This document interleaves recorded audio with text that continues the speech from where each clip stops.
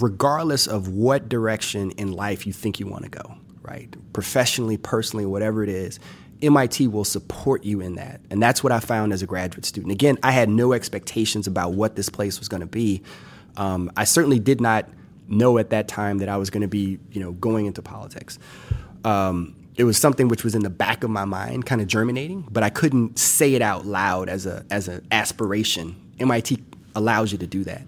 And so the one thing that I would encourage students to do is to explore all of it. Like whatever it is you think you're interested in doing, do it. Welcome to the MIT Catalyst, a podcast series by the MIT Club of Northern California. Each episode, host Julia Yu interviews MIT alumni, faculty, and affiliates who are movers and shakers in the Bay Area. We are so excited here today to have the president of the MIT Alumni Association, Eric Caulfield. Thank you for being here.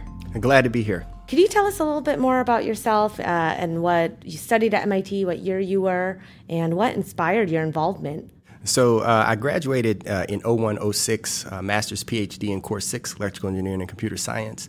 And the involvement in the Alumni Association is something that I never could have predicted in a million years when I first set foot on campus as a cocky Course 6 graduate student first year, because that wasn't what I expected when I got to campus. The idea was that I was going to come to MIT. It was a great technical university. I was going to get beat up in the classroom, in the lab, and get tougher as a result, and then come out of it as a highly trained, effective research engineer, and that was all I expected to get from MIT. And it changed pretty quickly through some of the folks that I met, the clubs in which I got involved. When I got involved in student government, that changed everything. And as a result of that, and really coming from an advocacy kind of background, when it came time to graduate, the question was, what was I going to do next? And I was fortunate enough to be elected as a recent graduate member of the corporation. And to me, that wasn't really volunteering because I was just doing stuff with MIT, and I liked doing stuff with MIT. I liked the people. And I didn't realize much later that was actually, being volunteer kinds of stuff. And there were committees that I was serving on, and these were alumni association committees. I didn't even know it. And so much later, when it came time to get involved with the board and everything, then that's when I realized, I'm a part of the Alumni Association, and it's cool. What was the sticking factor for you? Was there a moment where you said, hey, I want to keep doing things and going back and contributing to MIT?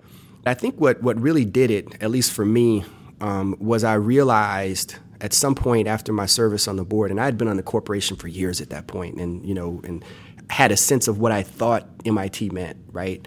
When you're a student leader, that's one perspective. Even when you're on the corporation, that's one perspective. But when you get in the Alumni Association, then you have a true sense of the entire community, right? It's not just the 10,000 people that are on campus. It's not just the students, not the faculty, not the staff, but it's this entire 140,000 people all over the world. And you think about who those folks are, right? Even just on this trip, I've had a chance to meet with entrepreneurs and who just have amazing ideas for things that they're doing.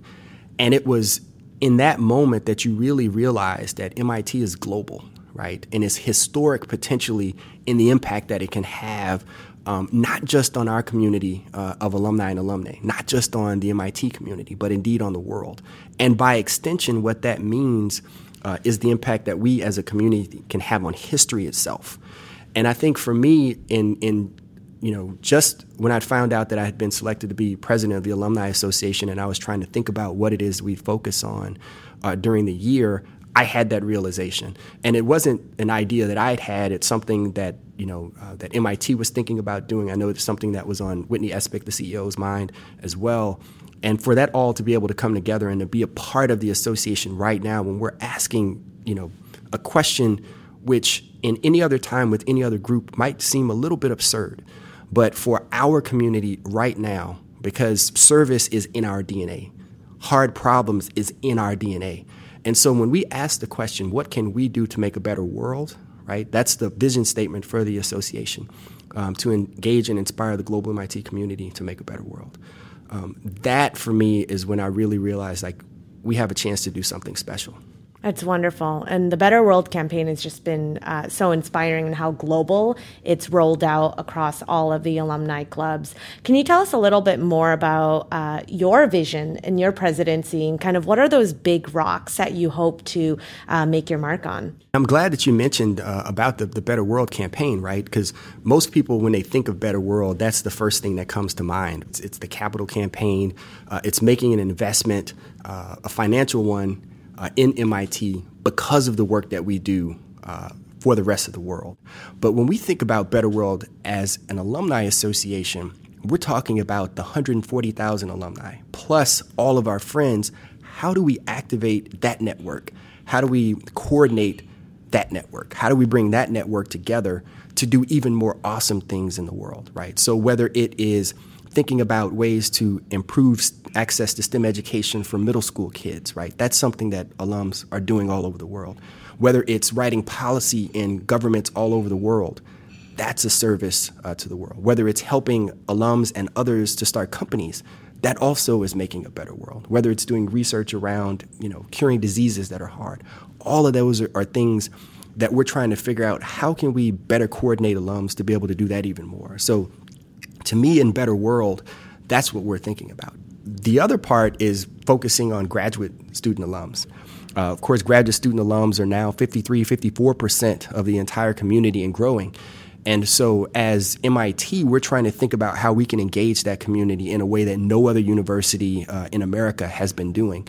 It's a community that a lot of institutions spend less time, but on which they spend less time. But we feel like there's an opportunity because it's so big and because it's growing and because it's so dynamic to really engage that community. And we're also looking at how we can engage with what people commonly refer to as students. We like to think of them as proto-alums because for as awesome as the MIT on-campus experience is, the truth is that when people graduate, they'll be alums much, much, much longer than they were ever students. And that community is much, much bigger than even the student community. And so we're thinking about how we can be of service and engage people who are going to be with us for the rest of their lives.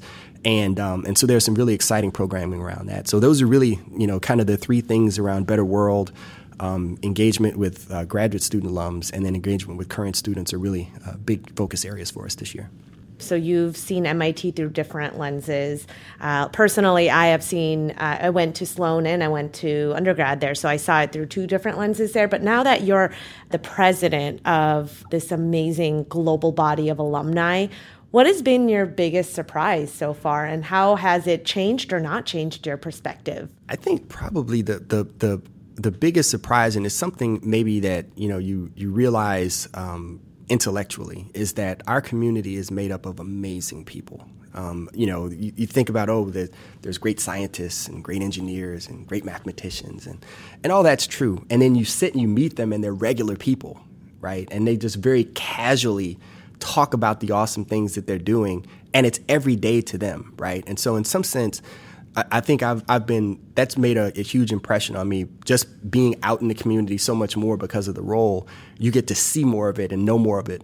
And also you get the sense of just how immense our organization is. What have your impressions been of the MIT Club of Northern California so far? Well, let me tell you about the Club of Northern California. And first, I just want to start out by giving a massive, mega big ups to that extraordinary group of MIT citizen visionaries. They are amazing.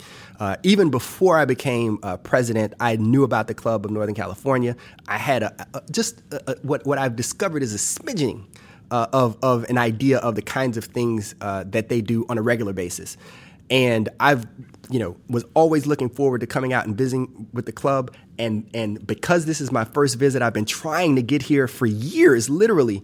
And I'm really excited to be here. But when I think about literally just the scale and the professionalism with which they operate and the community that is as rich and dynamic as it is here, it's just really impressive. And I know that the club really serves as an example for a lot of other groups, MIT groups that are thinking about how they can innovate, how they can draw folks in and to create something that's really powerful. And being able to see it from afar is amazing, but even in getting ready for this trip to find out more about what the club is doing, the scale of it is just extraordinary. It really is. And so when we talk about 3 events happening somewhere in the world all the time, I'd imagine that probably, some of those are going to be Club of Northern California over and over. Yeah, and I know just personally it's been pivotal in my transition from coming from Boston to San Francisco, and I really felt like there are just so many MIT people out here that I just felt like this is a second Boston. Yeah, it is extraordinary, even from the part that I've seen,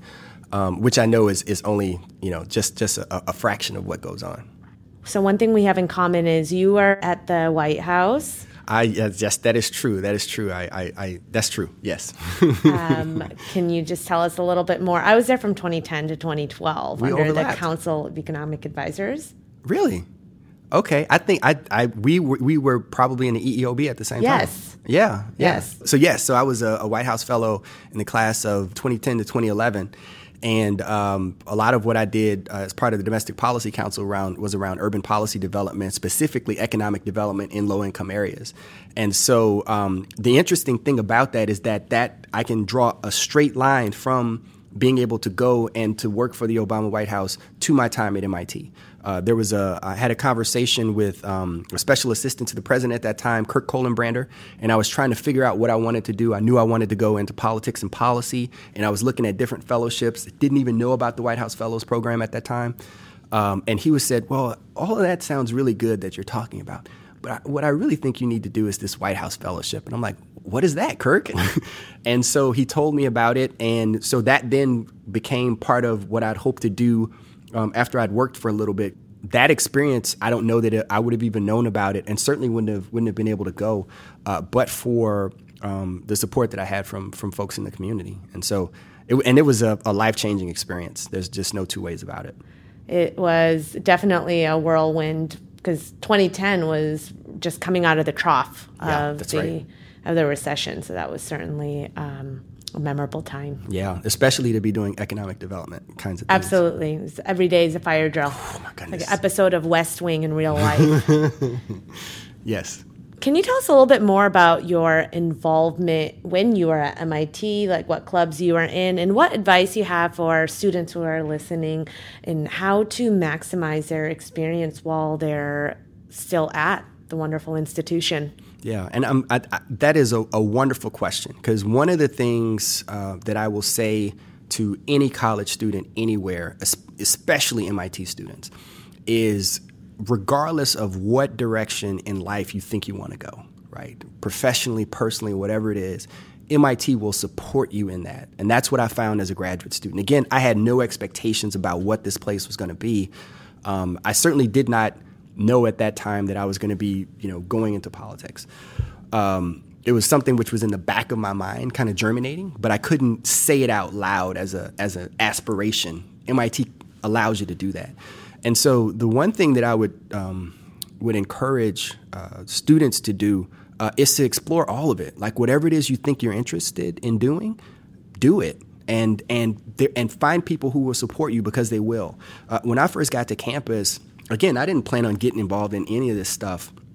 I started out actually on my dorm student government, and that's because I liked Tang Hall, and I didn't, I wanted to stay there. And if you were on the government, then you could stay, right? At the time, it was a kind of a high rise, and the first year graduate students stayed there, and so I liked the community. I wanted to stay, and so got involved in government. Didn't intend to do that at all. But that really became the first, community that I had. And then very shortly afterwards, I was also involved in the Black Graduate Students Association from when I first got there, and then got involved in some of the leadership there. One of the things, there's an Ebony Affair, which we have every year, which is kind of the cultural showcase from a number of different groups on campus. And my experience at the first one at that point, one semester under my belt, a graduate student, really gave me a sense of what the place could be, and the fact that I could do quite well there, right? And that I had not only that I had a community that was going to be supportive, is a better way to put it. And that actually ended up leading me into leadership in that organization, because I wanted to create that same experience for new folks like me when we were coming. And so at this point, I'm like, oh, okay, this is a lot happening. And then I hear about this graduate student council people, right? And so I hear them arguing about, oh, we need more stipends for the graduate students. And I'm like, yeah, they're doing advocacy stuff. And so I'm excited about that. But I didn't really see it as something accessible to me because I didn't come there for it. I didn't see myself as, until some of the officers came and said, hey, would you like to be a part of orientation? And my friend and I, who were very social people, and we do social events, and we get to do 36 social events in 2 weeks and meet a whole bunch of people. Yeah, sign us up for that. I take it you're an E. You're an extrovert. Ironically, I am actually an I. Oh wow. Yeah. You're an extroverted introvert. That is true. Yep. I am. Most people assume that I'm an extrovert, but I'm actually definitively an introvert. It's very interesting. Yeah. It's almost like exercise, right? You love it, and you get, there's a euphoric about it, but then you're kind of exhausted afterwards. Yeah. And so getting involved with GSC and eventually becoming president there, and then that is kind of what, then I was kind of on the path, and I'm like, this MIT is a special place, and I want to continue to be involved in it. And then that's what, led to the corporation, led to Alumni Association and presidency. But what I would just advise for any student who's coming through the place is explore it. Do something that you never thought that you'd be interested in doing, or even if you have this small voice that's in the back of your mind saying, how about this? Do it. I agree with you how transformative MIT is and how nurturing it is to everyone's unique passions. And I think you have a unique path because when people think of MIT, you don't really traditionally think of it as, going into public service or a government or some type of leadership role that isn't highly technical. That's right. So I'd love to hear what you think about how the training at MIT has equipped you. Yeah, it's interesting because you hit it right on the head. Right, like literally, and I'm an advocate for this. I'm a proselytizer for public sector service, whether it's elected office, whether it's policy development, whether it's nonprofit leadership, or service of any kind. And MIT supports all of that. Right, I felt just empowered to do that in a real kind of way. One of the good things about having a technical education is that you have a solid quantitative way of thinking, right? There's a certain logic and rigor that comes with it. You want things to make sense in a rigorous kind of way. And I think having that underpinning is good. And also just, the academic toughness that comes with a place like MIT. You got to be tough to get through it. And just the discipline and perseverance and persistence that you learn in that kind of education in and of itself is good. That's almost like just the intellectual and emotional calisthenics that allows you to then get on the field and play the sport that you love, right? Whatever that is, whether it's law, whether it is engineering, whether it's entrepreneurship, you just build the mental and emotional muscles to be able to do it. And MIT does that for whatever it is that you want to do. I think you hit on an important point that I think a theme of MIT, whether it's the faculty, undergrad or graduate students, is there's a grittiness, right? Oh, yeah. You got to be tough, and you got to have it's mental and emotional, physical. It's all aspects of it. Yeah. And I think that will help you in anything in life, right? So I think that's very special. Yeah, and I always think, it's one of those, you always think military kinds of analogies, right? If you are a Navy SEAL, right, you can run for miles and miles and miles, you can swim for miles and miles and miles, you can do push-ups and sit-ups, and you can jump and do all these kinds of things. You are and everything that comes with that. So even if you never pick up a rifle in your entire life, you're in good shape to be able to, if you want to do football or do some other kind of physical sport, like you have, the tools that you need to be able to do it just from the physical and emotional kinds of things. And I think MIT is that same way. It gets you really strong in a lot of ways, and then it's just you decide what sport you want to play after that. What advice do you have for budding entrepreneurs who that's a core part of our audience, who are out here in Silicon Valley, here to innovate, here to make their dreams a reality? What words of wisdom could you impart on them? When I think about budding entrepreneurs, and actually we literally, Danielle and I just came from having a meeting with one of the entrepreneurs here, Joy Okuta, right? And she is starting a company And I just think about her and the same advice that I would give. My company just turned 6 in December. The good thing about this place is that there is such a rich community. It's a lot of people that are here who are entrepreneurial, both from MIT and not, right? The only thing that I would say is if you have an idea and you believe in it, just do it, right? Sometimes they're easier than others, right? Just because of your particular life circumstances. But I think for people, the advice that I would give is if you have an idea, find other people who've done it, talk to them first, is always a good thing. They can tell you a lot. Read as much as you can about it. Make sure that whatever it is that you're selling, that you've done strong market research to make sure that there is a market. Oftentimes when you have a good idea, you think it's a great idea, and it's a great idea, but the question is how many other people think it's a great idea, right?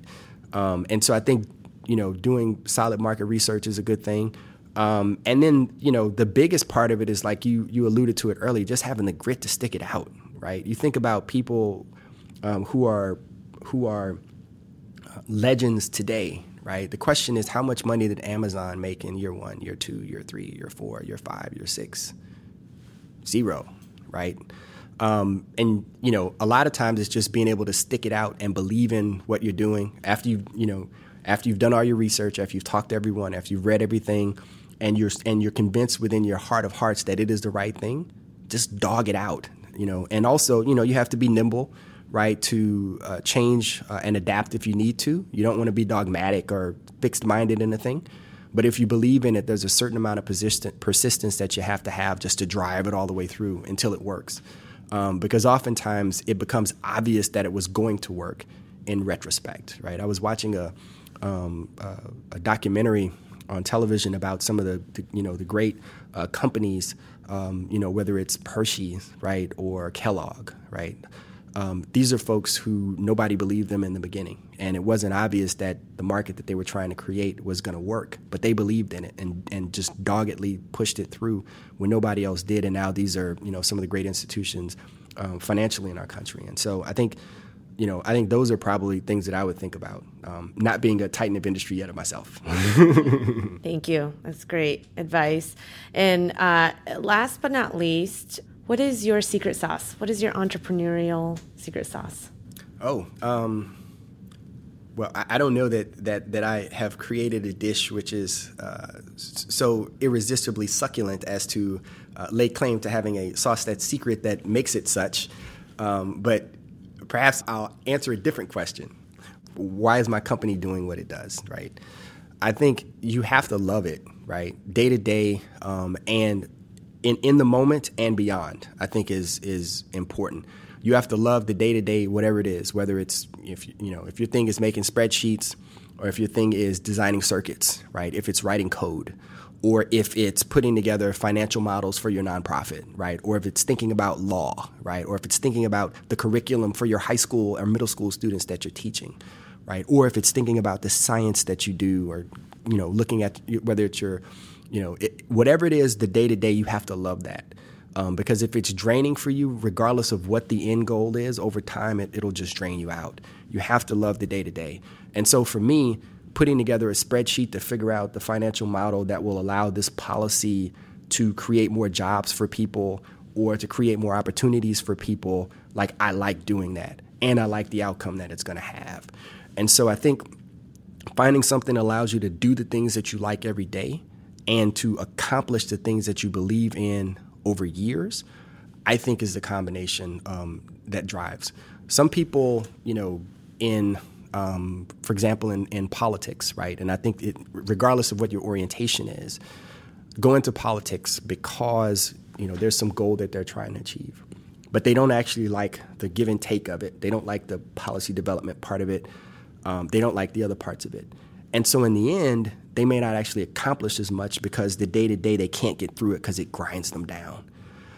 But if you believe in what you're doing, because the goal is noble, because the end is a society or a policy that we want to create, but the day-to-day job of slogging it out, of doing the intellectual hard work of figuring out how do we make it work. I mean, you know this from working in the White House, right? Literally figuring out, solving the problem, enjoying that process and then believing in what you're doing towards the end, if you put that together, it's hard to stop somebody who is that way.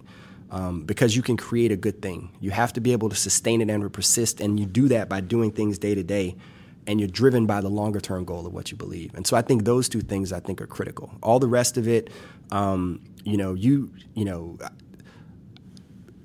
oftentimes folks will say, what's the key to leadership or success, right? You don't have to be the smartest person, right? You don't have to be, the best looking person, right? You don't have to be the most charming person, right? But if you have, ambition, right? If you have resilience and you have the guts to do what you think is the right thing, if you apply that to your company, if you apply that to your job and your career, it's hard not to be successful over time. There we go. Eric Caulfield's secret sauce. Well, it's more like a roux because I'm from South Louisiana, so it's more like it's a roux. It may actually be a gravy. I'm not sophisticated. Eric's secret gravy. Thank you so much, Eric. Thank you. Thank you so much for tuning in to the MIT Catalysts. This episode was hosted by Julia Yu and produced by me, Irina Fisher-Huang. Special thanks to our guest, Eric Caulfield, for taking the time to chat with us. Caulfield's term as the 125th president of the MIT Alumni Association comes to a close this summer, and we loved having the chance to sit down with him to hear about his journey with the association. Thanks also to the MIT Alumni Association staff and its board of directors. Without them, the magic of the association simply wouldn't be possible. Finally, thanks to the MIT Club of Northern California, which sponsors this podcast. Make sure to subscribe to our show through Apple Podcasts, Spotify, Google Podcasts, and Stitcher. If you like it, please share widely with friends and family, or even leave us a review. Until next time, we're the MIT Catalysts.